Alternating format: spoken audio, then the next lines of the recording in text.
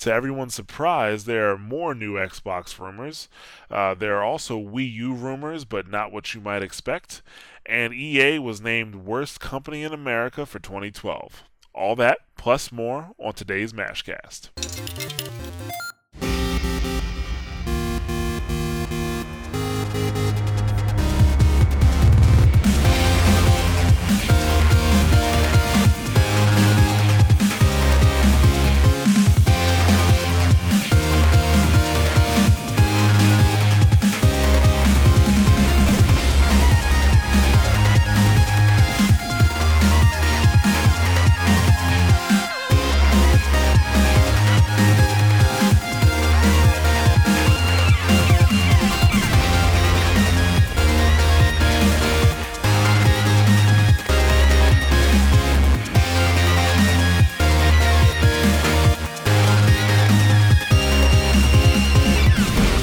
Welcome to another edition of the Mash Those Buttons Mashcast. I'm Jarrett, and I'm here with senior editor Rob Hill-Williams. Hello, everybody. 2 days from PAX. Yes, and I am also here with podcast host Nick Zelenkevich. Hello, everybody, and hello, Mom, if you're listening.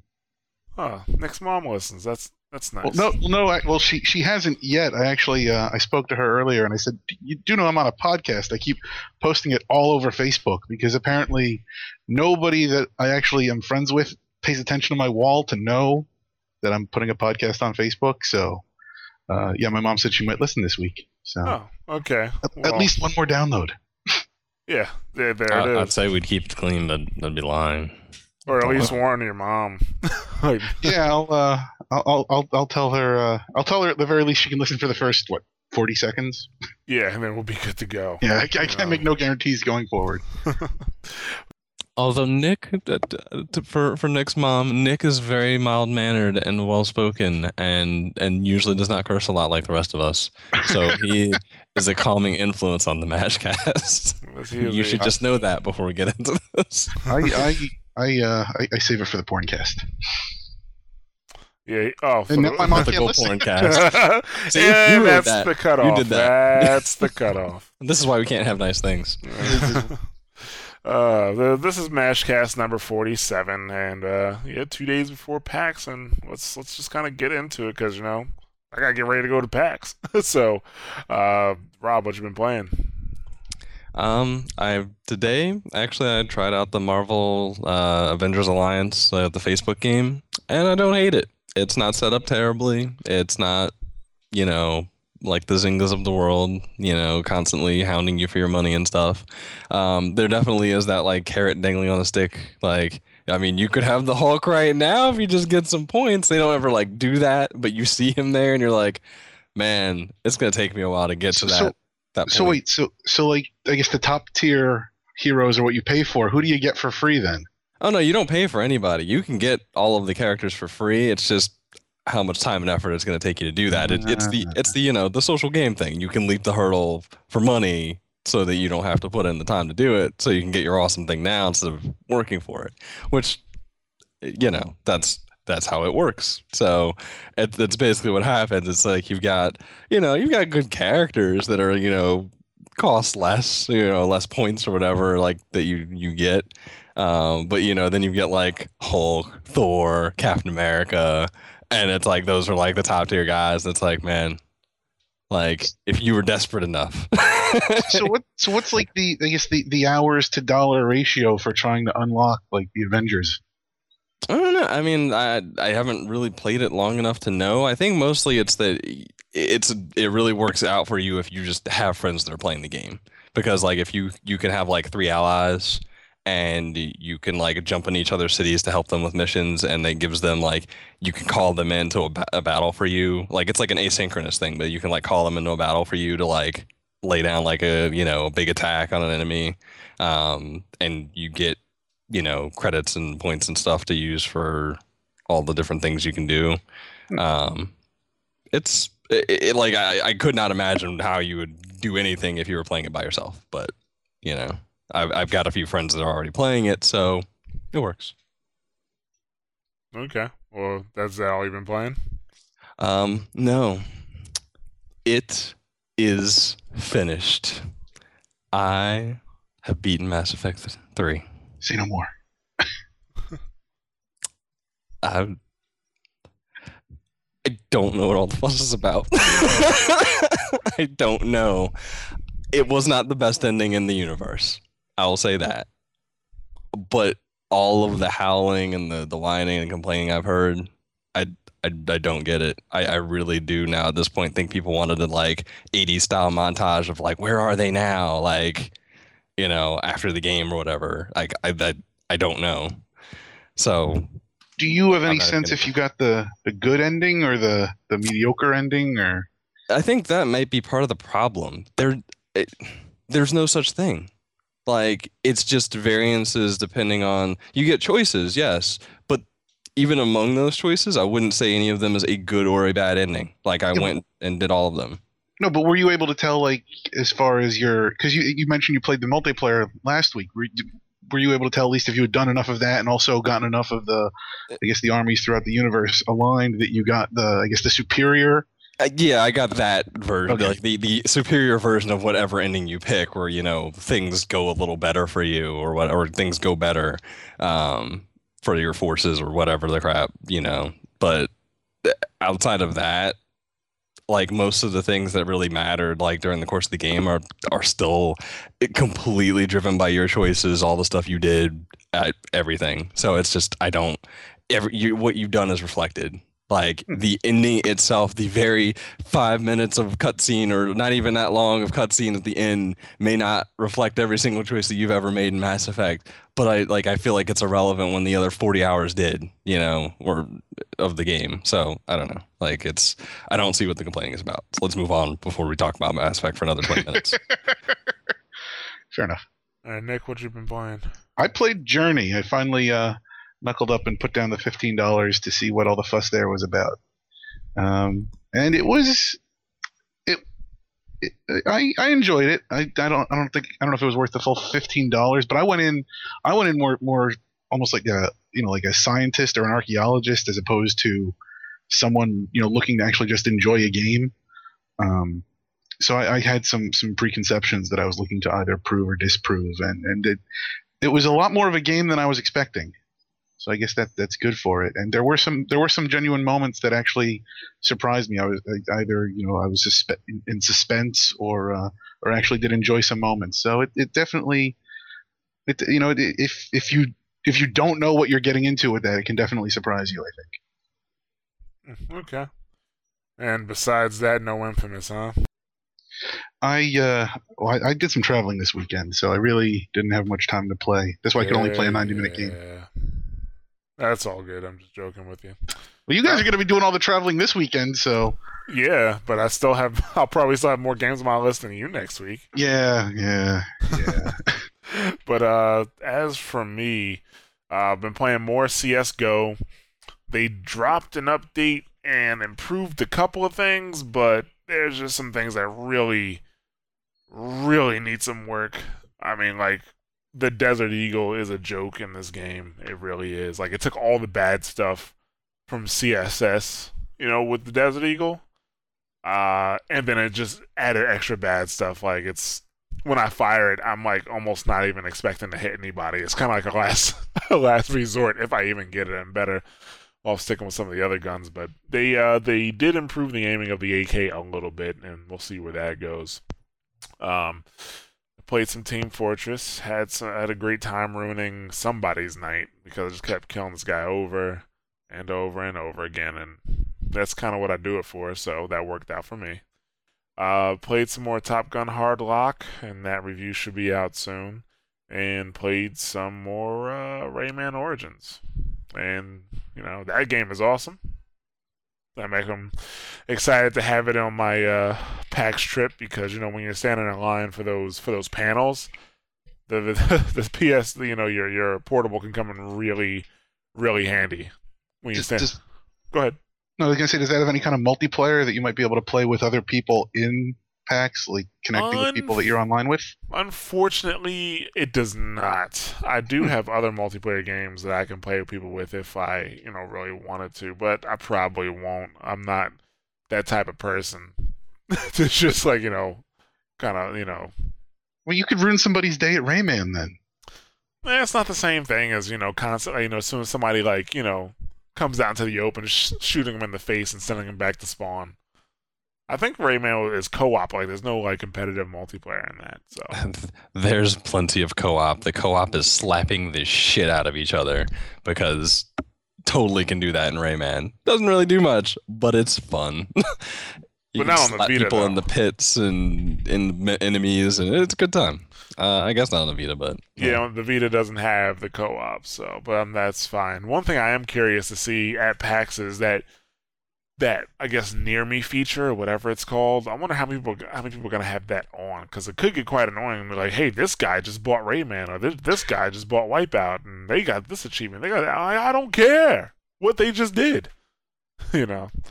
So that will be interesting to see. I'm pretty sure there's a way to turn it off, like so that I don't get their notifications, and I'll probably be looking for that.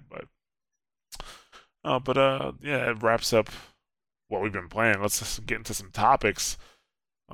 Start a fresh new Mashcast with some fresh new Xbox rumors. Of course, conflicting previous Xbox rumors.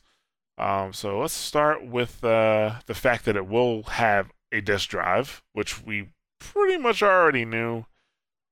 We talked about it before. But it will have, well, I'm sorry, I'm not going to say it will have a disk drive. It is rumored to have a Blu-ray drive. Because there are people who are reporting like this is fact, but we talked about that before. But it will definitely have. Sorry, God, I almost did it again.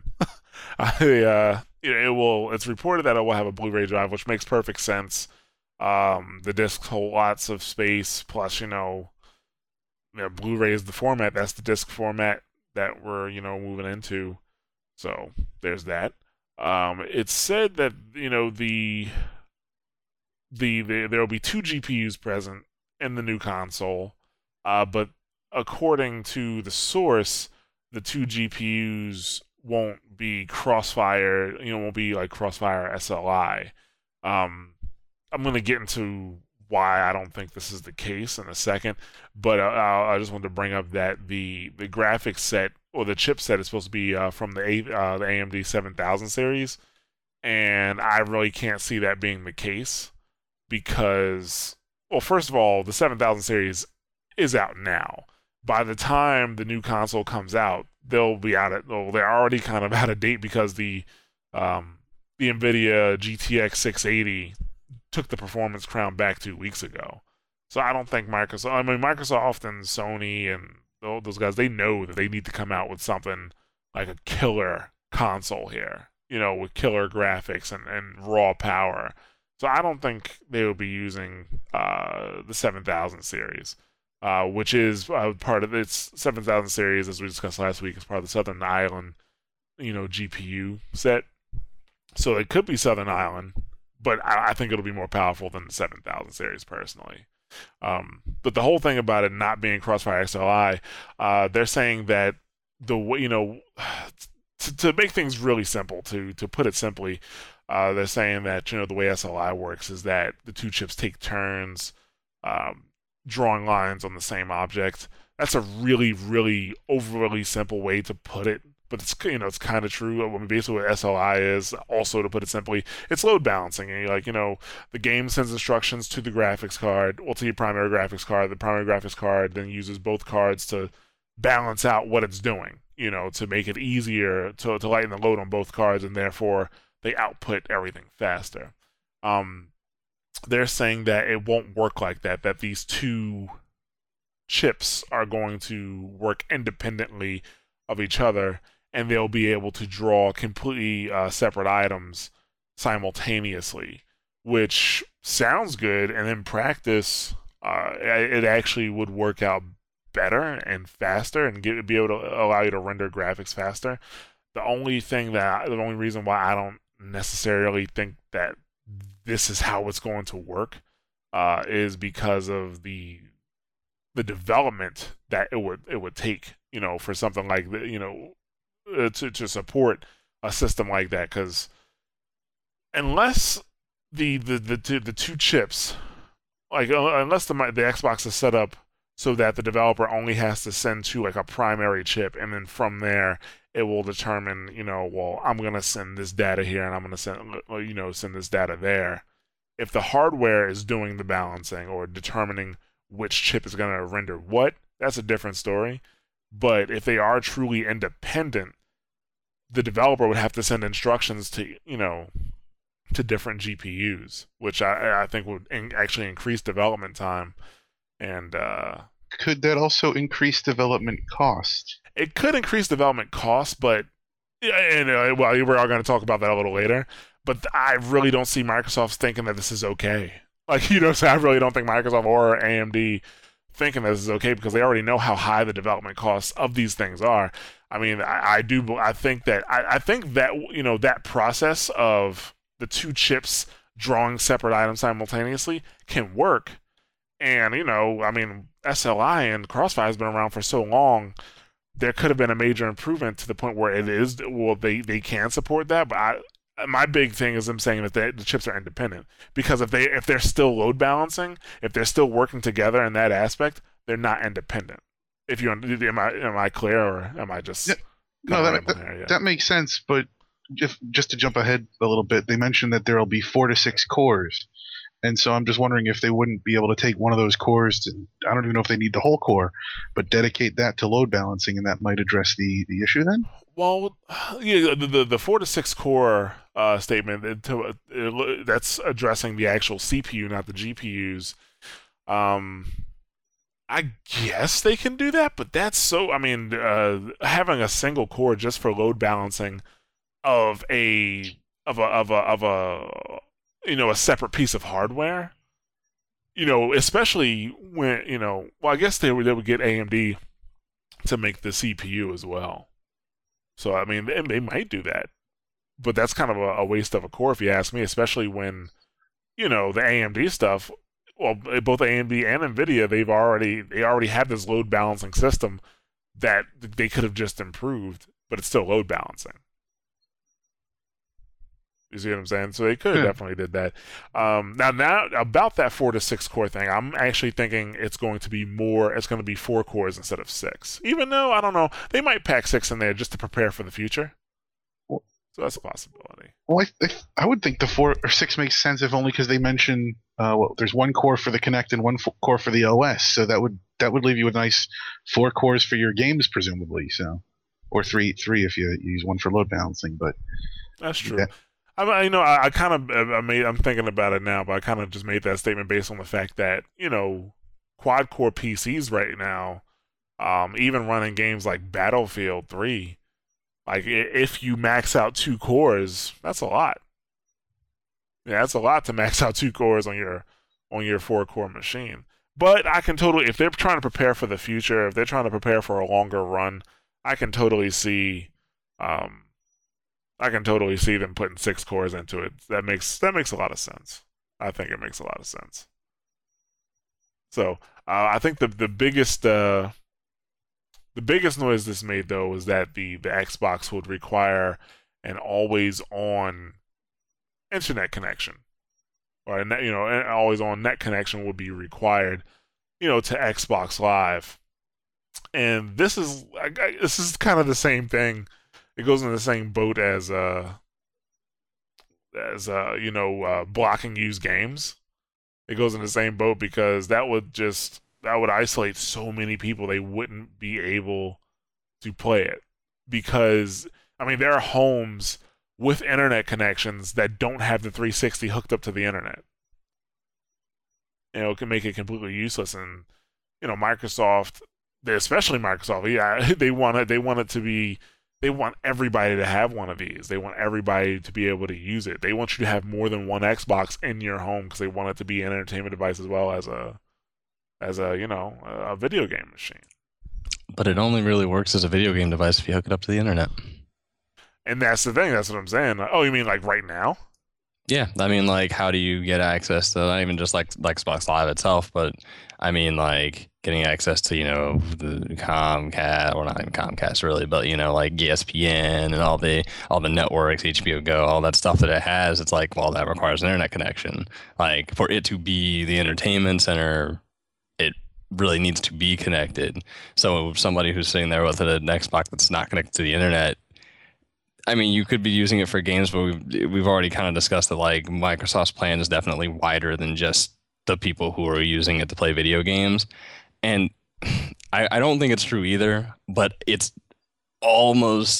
close enough to the truth or like believable enough to be true, given like their focus on Xbox Live, like how like the fact that it is only an entertainment device if it's connected to the internet, and also the incredible prevalence of like of pirating on the Xbox was terrible. Like, and the only ways to really get like they could ban a system altogether if it was connected to the internet. So people took to like not being connected to the internet to kind of get around it, or having a system that they had for online, another one that they did all their hack games on. And there's also been that rumor that both like Sony and Microsoft are looking to, even if it's not an always on connection, like in a way like they become the DRM, like in some way, shape, or form, like have like their own like primary standard for DRM, so that the other companies don't have to like keep instituting all kinds of different weird measures for stuff. And it's just close enough to like they could do that, but it's just such a terrible idea. I can't imagine them doing it, but stranger things have happened. I don't know. I just don't see it. Like it doesn't gel with the plan though. Like they do want everyone to have it regardless, even if like, I mean, if you don't have an Xbox Online, like you're not getting anything out of it. You really aren't. But I don't see them like actively trying to turn people away though with that. And that's the thing. I mean, that would actively turn people away, or people would get it and then return it because I don't have internet connection to use it. So, I mean, that's why I find it highly unlikely that this rumor is true. Well, if it has a Blu-ray player, then ostensibly it should play Blu-rays. So at least that functionality, entertainment-wise, sort of could entertainment be used system. Yeah, offline. And you can do all the stuff that's not gaming. And so the Blu-ray that you pop in needs an update. So that's the thing about that. So even that requires an internet connection. I mean, I think most people will connect it to the internet, but Microsoft isn't going to turn away somebody who can't connect it to the internet. Not at this point. I just imagine that person has a Wii though. Like they don't like really like if you like even like a PS3 like as much as it's not even like I know that there's people that don't have stuff connected to the internet, but like it's just become like almost everyone does. Like otherwise, why would you even have it after a certain point? But yeah, it belies the point. We can move on. Yeah. But in other console rumors, more information. I shouldn't say more information, but rumors have come up that the Wii U is not even as powerful as the Xbox 360 or the PS3. Two developers, they made some comments. One said, no, it's not up to the same level as a PS3 or 360. He says the graphics just aren't as powerful. And another says that, yeah, it's true. It doesn't produce graphics as well as the PS3 or the 360. There aren't as many shaders. It's not as capable. And, it's better equipped to do some things because it's a more modern design. But overall, the Wii U can't keep up in raw power. That's the thing, like, who know, like, he may be right, or they may be right, he, she, whoever. But I just find it hard. The thing reason I have a hard time, like, just straight out believing this is because I don't see why Nintendo will go out of their way for a chipset that is probably not even in production anymore. I mean, to get a chipset that can't even run at the same power as the Xbox 360, that's really digging really low. I mean, you can get a chipset that came out back in, I don't know, 2006, 2007, that can outperform the 360. You can get a chipset, you could probably get a card chipset that came out in 2005 that could, outperform the 360.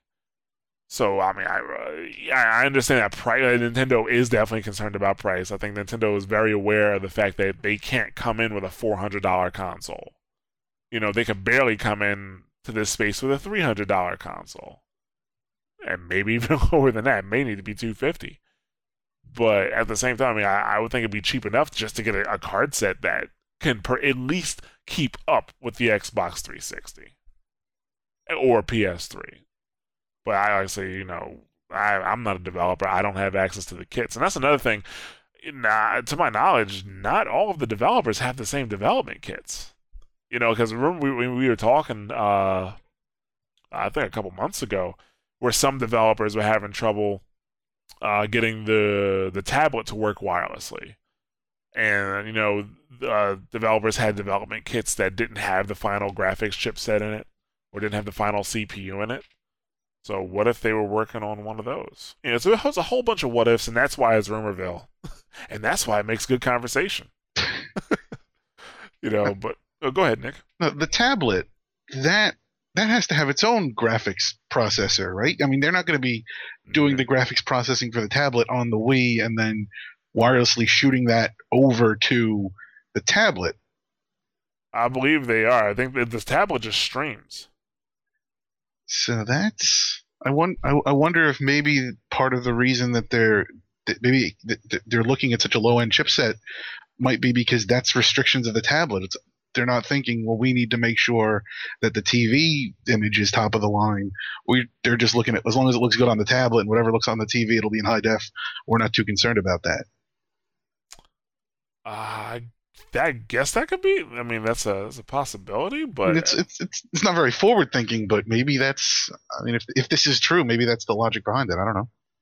Quite possibly, but I mean, once again, anything's possible. But at the same time, that seems like really backwards. When they first started talking about the Wii U, they said they were trying to bring the hardcore base back. But they always say that, don't they? No, not with the Wii.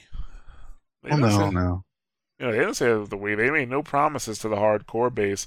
Honestly, I don't think they were really shooting for the casual base either. They just wound up catching that crowd of people.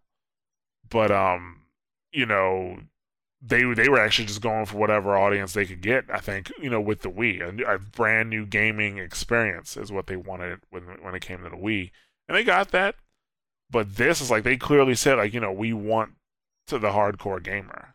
That's what they clearly said. That's what they want, and I'm sorry, but high-end graphics is what that is something that hardcore gamers want, and not just a few. That's not a niche market. Well, it's I think it's especially frightening because of the three console manufacturers, the one that has to be the most threatened by Apple is Nintendo, and the fact that they're putting out basically a console with an almost a neutered iPad in a way. It seems like they're not really I don't know what they're. Yeah, it's hard for me to conjecture what they're thinking because it's not logical. Well, I mean, who knows? The thing that I always try to remember in these cases, when things don't make sense to me, is that these companies they've been around for a while. Nintendo, Sony, Microsoft, and they're not run by idiots. I mean, yes, they have made missteps, definitely made missteps, but they're not run by complete idiots. And I think it would just be a total idiot move, to be like, oh well, graphics on TV not that important when we're going for the hardcore market, as opposed. I mean, they understand that they just can't go out and they have with the Wii U they grabbed that casual market, and I think they understand that lightning isn't going to strike twice in that area, especially with the declining sales of the Wii. You have to think that's what they're looking for, though, because I can't. I don't know. I'm just looking at the tablet controller, and I can't think. I mean, who wants that sitting on their coffee table? I mean, at least as far as the hardcore gamers go, it's a little too Nintendo-y, I guess. I don't know if that it's. I don't know. It just. I don't know. I have to see how they wind up using it because it doesn't. It's not. The more I look at the Wii U, the less confidence I have that this is going to be a good console, or at least maybe not a good console, but a good business decision. Yeah, I mean, it could go either way. I'm trying, in terms of the tablet, with the casual market, I mean, we don't even know what it's going to do in terms of the apps or the other applications the Wii or the end network is going to bring it. What if, somebody had it in their living room and, you could put the Wii on standby, but, you touch your tablet in the morning and it brings you the weather and all your news and all that good stuff. What if it does that for you? But my iPad does that with Retina resolution. Yeah. Well, I'm just saying, like, I'm not. It could happen. I'm not saying it's necessarily better, but we don't know what it's gonna do. That's the thing. So much speculation. So much speculation. It's just kind of you can only guess, and my best guess is going to goes against your best guess. But I mean, I'm not gonna say that the Wii U is going to be more powerful than the Xbox 360 or the PS3. But at the same time, I can't believe that it's not going to be on par with 7-year-old technology. I'm like, come on, man. Who knows? Maybe they're doing something wrong. Could be. You never know. That's the thing. So I'm shaking my head. Yeah. You can't really relay that except when you say it over over the voice. All right, but head shake, disappointment. Yeah. Thank you, El Core. Yeah, but that'll run us right into our next topic, which is kinda. Next gen consoles increasing development costs, and this article was on gamesindustry.biz, and there's a developer who has access to Durango, which is the code name for, at least to our knowledge, it's the code name to the next Microsoft console. And he is saying that he's seeing that his costs are rising sharply, primarily due to higher polygon counts and better textures. He says that he had to double his budgets for models because one, it takes longer. And it also may it may take more developers to actually, or more artists, sorry, to develop these models. And he says he says if we want to take full advantage of the capabilities, it's a lot more time for each model. Now we all knew. I mean, we talked about it before that, and I think anybody would expect that a new console will bring more development costs. But I think there's some, especially in the gamesindustry.biz comments section, there was a lot of disbelief as to whether or not his statement was really true, if he's doing something wrong, to double the cost based on higher polygon count, and making, I guess, the models look better in whatever resolution the console is going to play in. I mean, I know what was that? It was like 4096 for the for the Orbis, or the P. I'm calling it the PS4. I'm not giving up hope. But for the it was like 4096 for the Orbis. So who knows what Microsoft is going to try to push in terms of resolution. But a lot of gamesindustry.biz is typically, it's not just people commenting like regular people. It's usually developers and people in the industry and artists and people who do this on a regular basis, and they're kind of like, you might be doing something wrong here. Or you're probably doing something wrong if it doubles your cost. So he just they say he may be doing something wrong, but then again, people like him, or people like him and his company who have access to Durango, because not everybody has access to the Durango development kit right now. It's actually pretty limited. They're blazing a path right now. They're blazing a path that nobody else has taken, and there's a lot of tools that the developers can use for the Xbox 360 and the PS3 and the Wii, even the Wii, that maybe not be accessible for Durango. So that may be a cause. And he doesn't really mention what capabilities he's talking about here. He just says to take full advantage of the capabilities, it takes a lot more time for each model. So I mean, when I think of capabilities, the only thing I really think of off the top of my head, in terms of model creation, is polygon count and how clean the textures are on the on the models, and how everything looks. But once again, this is the Speculationcast this week. Because that's all I can really give you, for these first three topics. Because I mean, you don't know what other capability, what the Durango is actually capable of, that it's doubling his cost. I can't just throw his statement out. I find it so hard to believe, like, especially when you've got like guys from like Crytek and artists from them and stuff like that, like people who do very high end stuff and sitting in the comments saying like, unless you're using like your source stuff is just really tiny and terrible and like you put it in the absolute minimum like at the time that you made something and that was like your standardized practice, like that you wouldn't be able to just take assets you already had and upgrade them.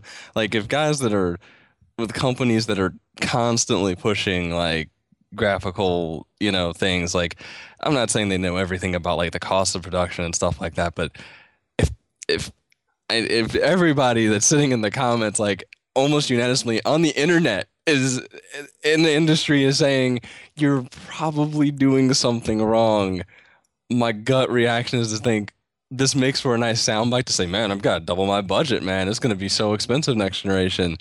But I mean, like, what are we talking about? Are we talking about like, oh, you're making the next Perfect Dark or something, and like that's how far back we're reaching for the stuff that you're need to upgrade or something? Like, I don't know. Like, I find it like we already know that the consoles that are going to come out aren't going to surpass what's out on PC right now.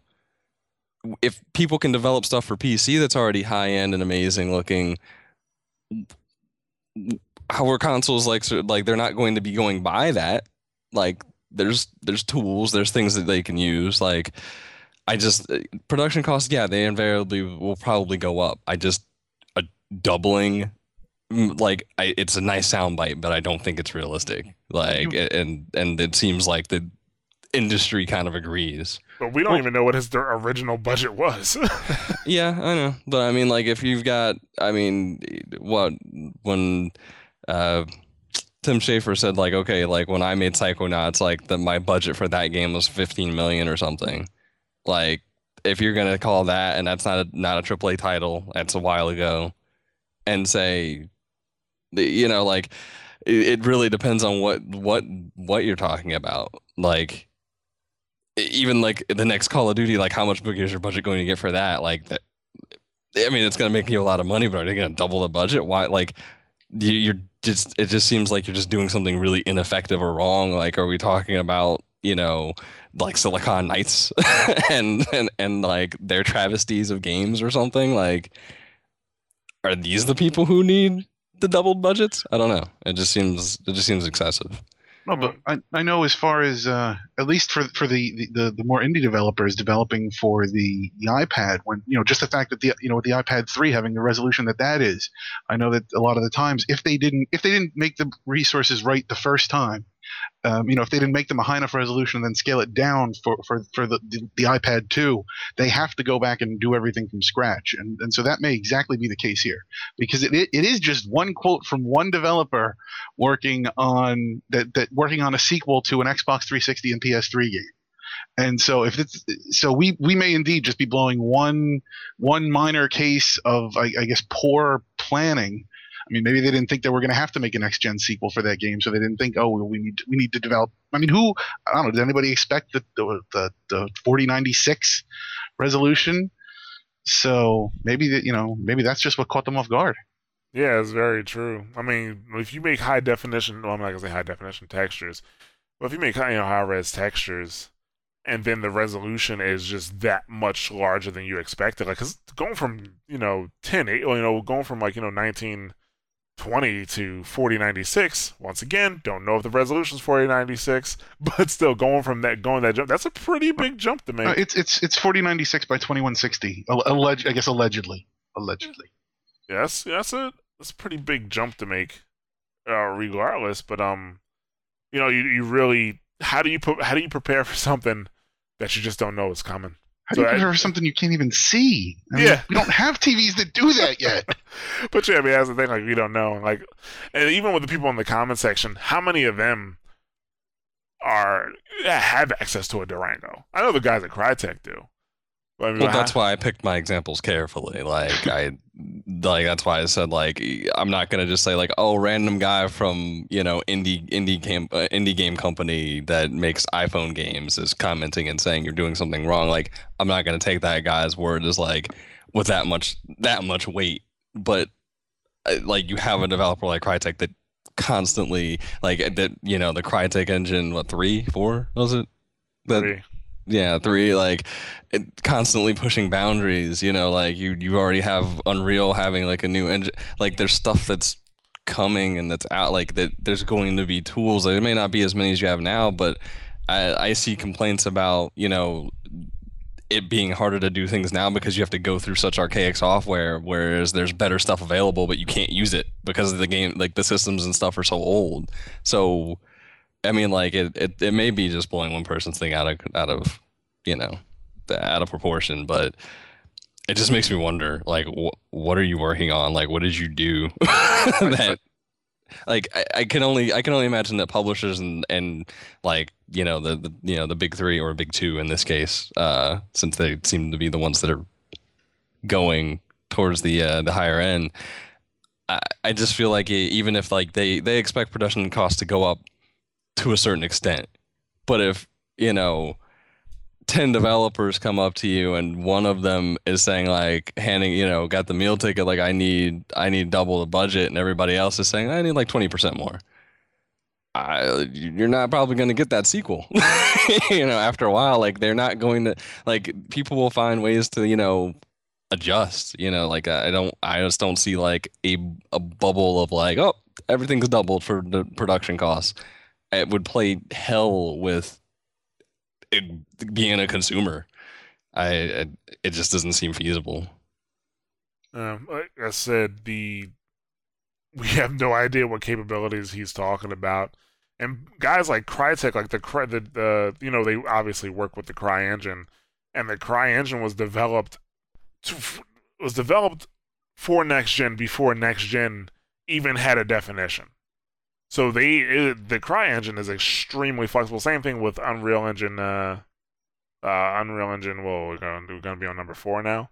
That's extremely flexible because both of those were in development beforehand. Even though I would say that Epic probably worked really close with Microsoft to get that, in terms of what they wanted to do there.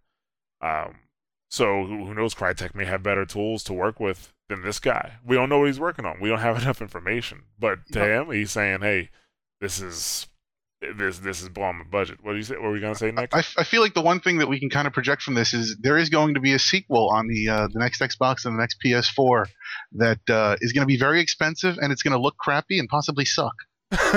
Yeah, actually, I wish I can get this guy's name. Find out this game. Like, yeah, exactly. I go a game like this is the game where the guy had the double budget.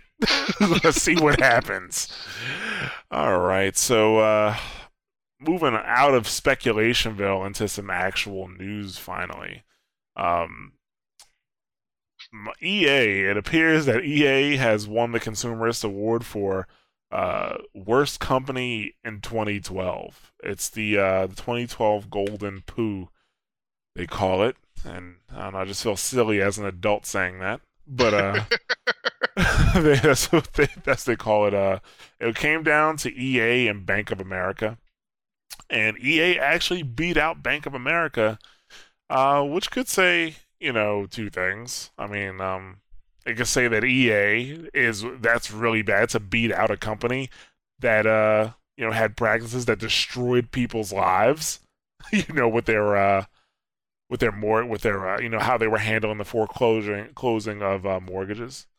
Or it could be that once the gamers got a whiff, a lot of gamers got a whiff, because this was on a voting basis, when gamers got a whiff that EA made it this far, they just kind of attacked it and and took EA all the way. Actually, I'm looking at that graph now. It's kind of funny because they did it in the Final Four, bracket format. So I think some of the matchups there are interesting. I like Apple versus Google in round 1. Verizon versus AT&T. They really put a lot of thought into that. Yeah, they did. Even though, well, I don't know. There is also Facebook versus Sprint. Well, I don't know. I see. Yeah, Facebook probably should have faced off against the winner of Apple versus Google. But who do you put Facebook up against in the first round? They were on the same region. Huh. You could say. I guess so. And they did have some pretty good matchups. Even though I am surprised they had U.S. Postal Service in there. Yeah, and they beat UPS. and they beat Wow. UPS's worst company. Well, the postal service is kind of terrible, but Wow. back to EA. Um, yeah, so some people are really like kind of scoffing at the fact that EA beat out BOA because exactly what I mentioned, that the practices of Bank of America really took a toll on people's lives, whereas EA is anything they make is non-essential. But there's the EA did several things last year, or they had the whole EULA thing. More so than that, more noticeable is the online passes, the DLC. Clearly coming out with DLC. No matter how you explain, day one DLC, or just talking about what you're gonna have in DLC before the game is released, I think is a terrible idea, because that tells gamers, oh, you have that. Oh, you have a video of this thing right now. Like, let's take Battlefield 3. What was it, Back to Karkan was the first expansion, or first DLC, I think. And it was kind of like, they had screenshots, they had videos before the game came out. You know, like, so you have like videos and screenshots of this right now, but you're gonna sell it to me in DLC. That just looks bad. No matter, But how. if you bought the game, you got it without paying for it. I mean, yes, it's still kind of the same thing, but like it's not. I it all of this, like, I mean, and the fact that EA won this vote with like 64% against Bank of America, I I don't understand. Like, this is the definition of first world problems. Like, this is not only is it just non-essential, like EA may have done some shitty stuff, but I think it just boils down to the same, like you you don't have to buy the game. Like, you don't have to buy the game. Like, there may be shitty practices that come in, like you can complain about DLC and stuff, like, but you don't have to buy it. You're not getting foreclosed on. Like, you're not, having your power shut off. Like, there's just levels. Like, I don't, like, even if they kind of like broke this bracket up and it's like worst, digital media something, like, it's just the levels don't even compare. Like, this just reeks of, some group of people on 4chan, or, retake Mass Effect or whoever, like, getting together and being like, yo, dude, let's dogpile EA on this so they can be the worst company. Like, it's just, yeah, I don't, like, take a breath, walk outside for a second. Like, I just don't, I can't really comprehend that. Like, that it's, I mean, it's an internet pulse or whatever, but like, seriously, like, fucking disconnect for a minute and look around before this happens. That's I all. think part of it too is that if your house is foreclosed, do you really care about an online poll? And I think Right. the people, by and large, the people affected by EA are more likely to vote in something like this. The people really affected by Bank of America probably have bigger concerns. Probably. But EA, they did have a something to say about that. He said that, well, yes, actually, John Ressenberg of EA Corporate Communications, he says, we're sure that bank presidents, oil, tobacco, and weapons companies are all relieved that they weren't on the list this year. We're going to continue making award-winning games and services played by more than 300 million people worldwide. So that's EA's take on the matter. Does this really affect them? No, because what's going to happen, even if this was plastered all over the place, people are still going to buy the games. People who complained about Mass Effect DLC bought Mass Effect 3. Case in point, people complained about Battlefield and EA and Origin and all that stuff. A lot of them still bought the game. So doesn't EA basically just take the golden poo and pass it right back on to you? Apparently so. Yeah, they're going to continue to do things in the fashion that they have been accustomed to or become accustomed to. And, said it before, say it again, the only way to stop them from, doing things you don't like to you, is to actually stop buying their product, which isn't happening. So, yeah, EA, worst company of 20, oh, well, America's worst corporation 2012. But moving on from that, gonna switch from EA over to Capcom and their on disc downloadable content, which that now that I think about that name and specifically, is it really DLC if it's already on disc? No, because you're not downloading anything. I don't know, except maybe You're a code. downloading a 200 kilobyte unlock. It's still DLC because of the way the model's set up. I mean, like, split semantic errors all you want, but that it's DLC to them, which is all that really matters. Yeah, but so apparently Capcom, they find no distinction, between putting DLC on disc and making DLC actually downloadable, as the name suggests. They said their response to complaints was, at Capcom we value our customers and make every effort to resolve customer complaints. We're very sorry to hear that Censored, I guess is the person's name, was so disappointed with the Street Fighter X Tekken game, and would like to respond to his complaints, as they said, And then they go on, they say, oh, I'll just read the rest of the quote. SFXT has an enormous amount of content fully developed and available for play and enjoyment immediately on disc. Given the 38 characters available for full play, as well as multiple play modes, Street Fighter X Tekken. It's easier for me to say that than saying SFXT. Say Street Fighter X Tekken provides great value for all players from day one. While Capcom is sorry that some of its fans are not happy about the chosen method of delivery for DLC, we believe that this method will provide more flexible and efficient gameplay throughout the game's life cycle. There is effectively no distinction between DLC being locked behind the disc and available for unlocking at a later date, or being available through a full download at a later date, other than a delivery mechanism, and that's pretty much what they had to say about it. There is a distinction, even if there's not a distinction to Capcom.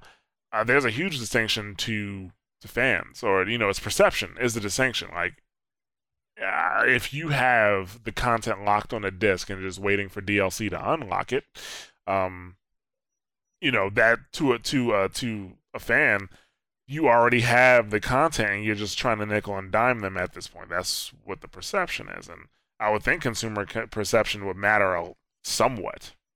It matters, but I mean, we don't buy it.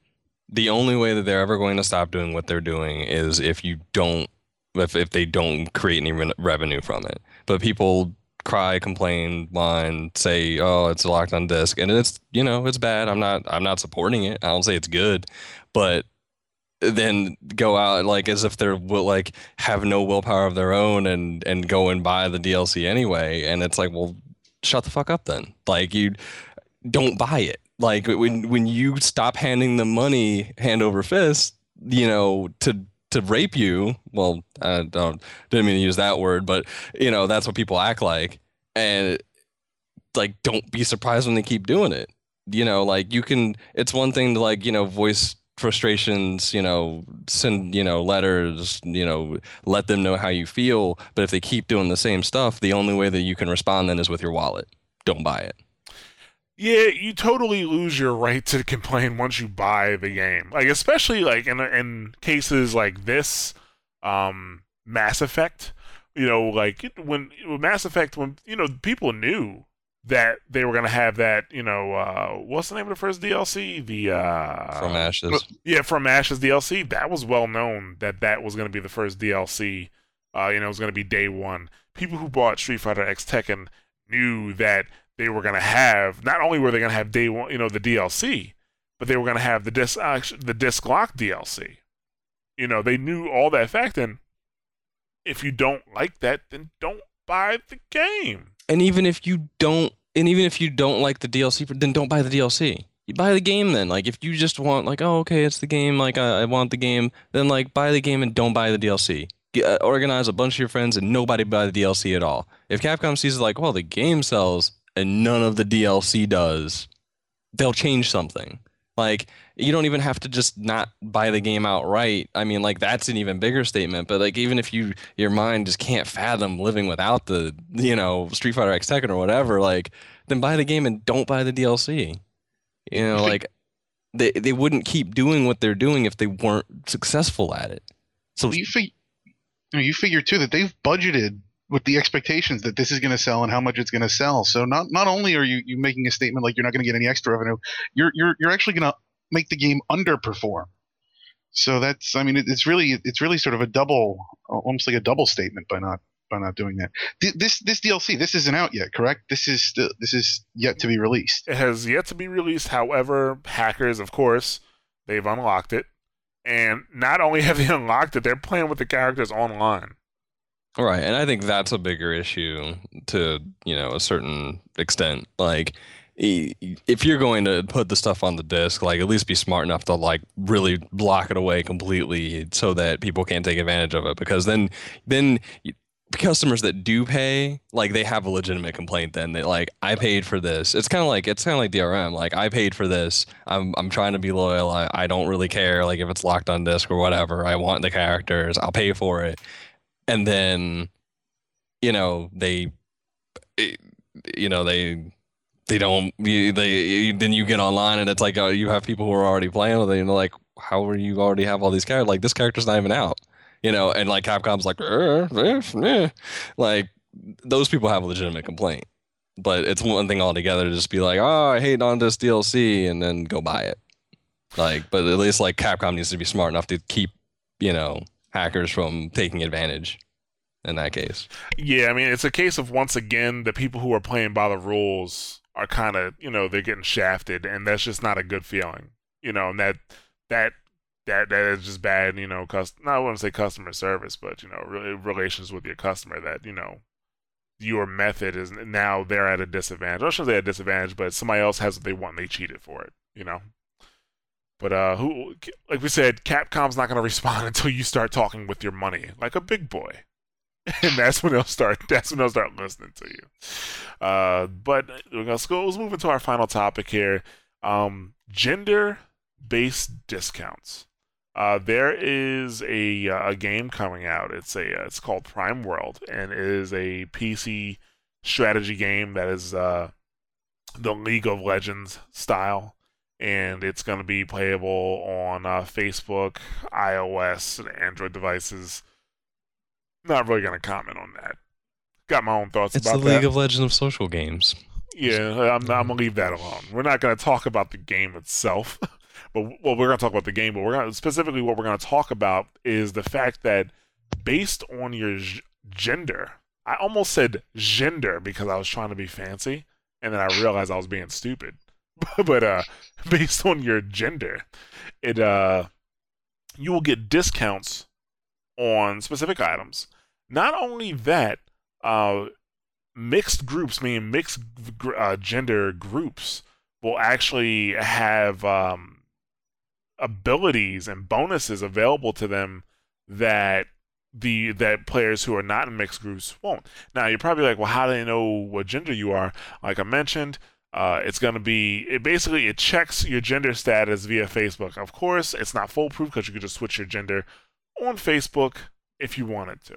But who wants to, like, you get into a game, you get into a group, and then they're like, oh, we can't do XYZ, or we can't use X ability because you're not a girl, And so who's going to really hop out, switch, and then try to come back and kind of, use that to their advantage. But, basically it's going to use Facebook to check your gender, and it will, you will have certain abilities available to you if you are, let's say, a female, and those abilities only work with a male counterpart. That's how they're saying they're trying to, I guess, promote women playing, games more, is what they're trying to do here. This is kind of stupid to me. Like, this is a stupid way for me to do it, if you ask me. Because, games like this, these League of Legends style games, they aren't for everybody. You know what I'm saying? And if a female's going to play them, they're going to play them regardless. I don't think you're going to draw girls in the games because, unless they're pressured by their boyfriends, like, I need you to get on your character. I think that's kind of the point, though, is they're trying to increase the audience. They're trying to reach people who otherwise wouldn't be inclined to play that. And I think more than that, I think they're trying to reach people who wouldn't be inclined to play, I guess, sort of like a stereotypical class. I think that they specifically said that there are certain they said it's what five. It's five classes that are male characters and five female characters out of I think 50 overall that will be discounted, and that I think it's that they're trying to get the women to try different play styles. I didn't really see where they specified what those play styles were, but I get the sense it's something along the lines of like if women traditionally play healers, and I'm not saying that factually, but sort of conjecturally. But if that's sort of what women typically play, I think they're sort of encouraging them. Why don't you try a tank, or why don't you try like DPS of some sort to sort of maybe change the style up. At least that's the intent that I got. I don't know if that's at all how it's going to actually play out in practice. I do believe that's what they're trying to do. I totally agree with you. I still think it's a dumb way to do it. You know what I'm saying? Because, like, first of all, like, games like this, I don't think. Well, I mean, it's on Facebook, so it may prove me wrong. Like, it may be a huge casual crowd may get into it. But typically, games like this, casual, they're not for casuals, especially because they're competitive. You know what I'm saying? Like, a lot of people will play a game if it's, if it's co-op to a degree. I'll trade you a black sheep for some wheat, something like that, or you work together with people. But simply by making it competitive and making like you need to go after this person and kill them, work as a team and kill the other team, that puts it into a totally different dome all by itself. But if you've got a mixed group of, say, like a guy and his girlfriend, for example, going up against two hardcore gamers, both male, isn't that sort of what this benefit is supposed to confer? That now the group that would normally be handicapped by their membership, well, now they actually have an advantage. Maybe it's supposed to put them on par. That is so difficult to do, and that's why nobody does that.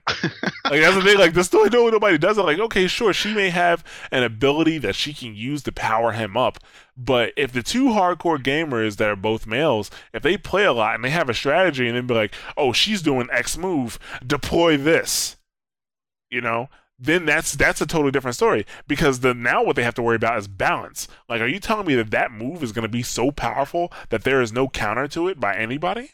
I don't see that happening. I'm not saying that they're going to be successful at what they're doing. Again, it's like the Wii. I don't necessarily get what they're doing, but this is the best I can do at explaining the logic. Right, I got you. Like, I understand that what they want to do is try to bring more females in. At least that's what they're trying to, say that's what they want to do. And I mean, that's fine, but there's other ways to do that. But then on top of that, the whole discount thing, my thing about that is not every female wants to play a female character. Not every male wants to play a male character, especially in a game like a League of Legends style game where every single character has their benefits, the pros and their cons. No, but that's especially where you want to hit, is they're trying to get people to come out of their comfort zone. It's not that I don't want to play a female character, I don't want to play a male character, but they're trying to get you to do something kind of that you don't want to do. They don't want you to play. Why is a game trying to get me to do something that I don't want to do? They're not my parent trying to feed me vegetables. You know what I'm saying?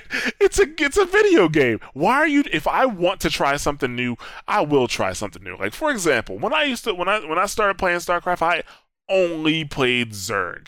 You know what I'm saying? I only played Zerg, and then eventually I moved into playing Protoss. I dabbled in Terran, didn't like it. I came on back, But that's what I'm saying. You sound like you experimented with Terran for a little bit. But no, yeah, I was like, I wasn't feeling it. I'm not a fan. Not a fan. In your college days. Yeah. But that's what I'm saying. Like, they like like I said, not every male wants to play a male character, not every female wants to play a female character, and it's kind of unfair that if I'm a male and I want a female character because of her buffs or what she can do, that I have to I'm not getting the same price as a female getting that same character, And what if now you're trying to force people to form certain types of groups. Like, that only works if you penalize somebody for not being in a mixed group. Because the thing is, if you don't penalize somebody for not being in a mixed group, what I'm trying to say is the ability of the person who is in a mixed group really isn't going to make that big of a difference, after, I don't know, a couple weeks of play when strategies come out. Like, oh, okay, well, if there's a mixed group, they deploy this, you do this, bam, they're dead anyway. It doesn't make a difference. You see what I'm saying? Like, am I making sense? Yeah. No, I just wonder, though, you said this would be available on Facebook, and I know it's a MOBA or a Dota style game, whatever we're calling that.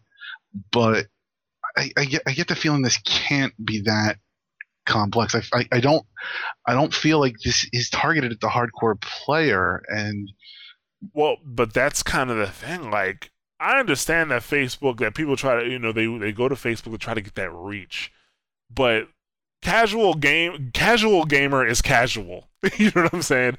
And competitive gaming, competitive multiplayer, and even like a team-based multiplayer, that's not casual. well, that's what I wonder, if maybe there's some aspect to the gameplay that we're missing. Maybe it's not competitive. You just go out. What Rob did mention, though, and we do need to bring it back around to that there will be social activities and mini games also available as part of this game. And I don't really understand. I don't know what part that really plays. And I think that's more for the casual people. Possibly that's where their end is. Well, but if the core game is a League of Legends style game, then I would say that the core of the game is not for the casual. The definition of what is casual can change over time, though. I mean, it just does. There's certain game types and play types that would have been considered not for a casual market at all 5 years ago, and now it's like, well, somebody doing beat matching that's like almost Beat Mania style, a Rock Band or something, is like so mainstream that it's passed out of mainstream already and gone on to something else. The definition could change. I think they're being too overt about it. Like, if it is really trying to like push that League of Legends style gameplay, they're probably going to run into some disappointment. But yeah, there can be a shift. I just don't know if this is it. This is definitely not it. I mean, like, like a game like this, like a League of Legends style game, definitely is not a shift that, like, to bring competitive multiplayer to the casual masses. Call of Duty is closer to that than like these Dota style games, mainly because of how much teamwork it requires. I think that's the biggest problem. Like, Call of Duty, you can cop in and just start shooting motherfuckers. You know what I'm saying? Like, that's all you have to do. I'm sorry, Mrs. Alenkevich. That's all you. I didn't think you'd hear me sigh there. That's all you have to do, and with Call of Duty. But with a game like this, you actually need to communicate with your team. You need to work with your team, because if you don't, you're gonna lose, and you're gonna constantly die, and you're gonna have a bad time. Isn't social media all about communication? That is exactly true. But that, once again, we're back to the Speculationcast. Back to the Speculationcast. Don't know enough about the game to say whether or not this is, how it's actually going to play out. I could probably send them an email and they'll probably respond back to me. More so than sending Microsoft, Nintendo, and Sony an email like, hey, can you tell me about your unreleased, next-gen consoles? So you should see if they're going to be at PAX. I don't know. That's not a bad idea. You are a genius, Nick. Raise the genius. Thank you, Mrs. Alenkevich. Mrs. Thank you. Yeah, there you go. I'm sure my mom will thank you too. Now, the one other thing I want to point out, though, is if they didn't come up with this initiative, and for all we know at this point, this may not even make it into the game. But if they didn't come up with this initiative, there's no way we're talking about Prime World right now. And so just the fact that they got this out there is free advertising for them. It's brilliant on their part in that regard. Very true, because I'm gonna keep an eye out for it. I'm kind of curious to see how it's going to play out, and we'll see. But yeah, that is. Rob, you got anything else? Because we're gonna wrap it on up here. Nope. Good to go. All right. Yep. All right, so yeah, it's going to bring us to the end of that news segment. Coming out next week, post PAX, we have Fez finally coming out. Phil Fish, he made some waves a couple weeks ago, with his statement about the Japanese games industry.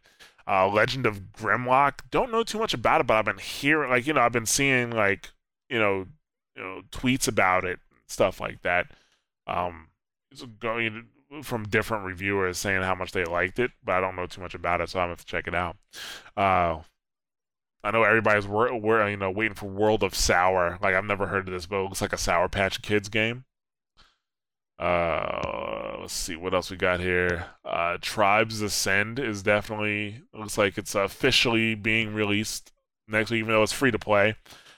Which I was very tempted to check it out, but as soon I went to the website and I saw that it was not available on Steam yet as a free to play. I'm just like, I'm just gonna wait until it's on Steam. So, but I don't know. I'm actually gonna be speaking with them on Sunday, so I think I'm gonna check it out before then, if possible. I don't even know how I'm gonna do that. I have some downtime in the hotel before everybody gets there tomorrow. We'll see. But Skullgirls was, I think, Jason Worset's show of a game of the show last year, I believe. It was. Yeah, he enjoyed it a lot, and it looks good. And you know what? I'm not a big fighting. Well, I play fighting games, but I am not, a fighting guru. And like when I was talking to the creator of the game, and he's showing me things like, hey, you can do this, and you can, with this game blocks infinite loops, no matter what type of move it is, and all the different things he was showing me. It looks. I think the fighting community is really going to eat this thing up, especially because he is a member of the fighting community, and so that's why he has such insight into what the game should be. Yeah, that's gonna wrap us up here.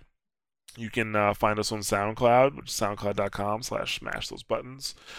You can find us on iTunes, Stitcher Smart Radio if you own your Android, iPad, or iPhone or iOS device. You can check us out on Twitter, which is twitter.com/mtbsite. You can check us out on Facebook, which is facebook.com/smashthosebuttons. Yeah, this is out a day early, obviously. And we're going to have a special edition available for you on Monday. Oh, sorry, not Monday, but Tuesday, which with our PAX experiences, that's going to be me, Rob, not Rob Algretti from like last year, but Rob Hill, and actually Jessica Weimer is going to be on the podcast this coming Tuesday, so you get to hear from her because she's, if you've been on Mash Those Buttons, you know that, she's been around for a while with the site. But then the Mashcast will be back to normal next Friday, which I'm kind of curious to see how it's going to go, because I'm pretty sure a lot of the outlets are going to be delivering post-PAX news, and we have a special edition that does that for us already. So I'm kind of curious. You'll just have to get my entire take of watching PAX on the sidelines. Yeah, So, that'll do. well, that looked really cool, but I really don't know about it, and that's really awesome, but I don't really know about it. So Yeah. Next Masterpiece Theater. Yeah. We'll just sit and you can sit by a fire with a stogie and just tell us stories about what you thought about PAX. I think I'll have to. From a distance, But yeah, that is going to bring us to a close. Thank you for listening, as always. Oh, also, a shout out to Sayu So Fly. I did not forget about it. I thought I was, and I actually forgot to write it down like I was going to. But there you go. Shout out to you. Thank you for listening. And we will catch you guys next week. After PAX. Bye. Enjoy PAX, everybody. I love you, Mom. Bye, Mrs. Ellen Cabbage. Bye, ma'am.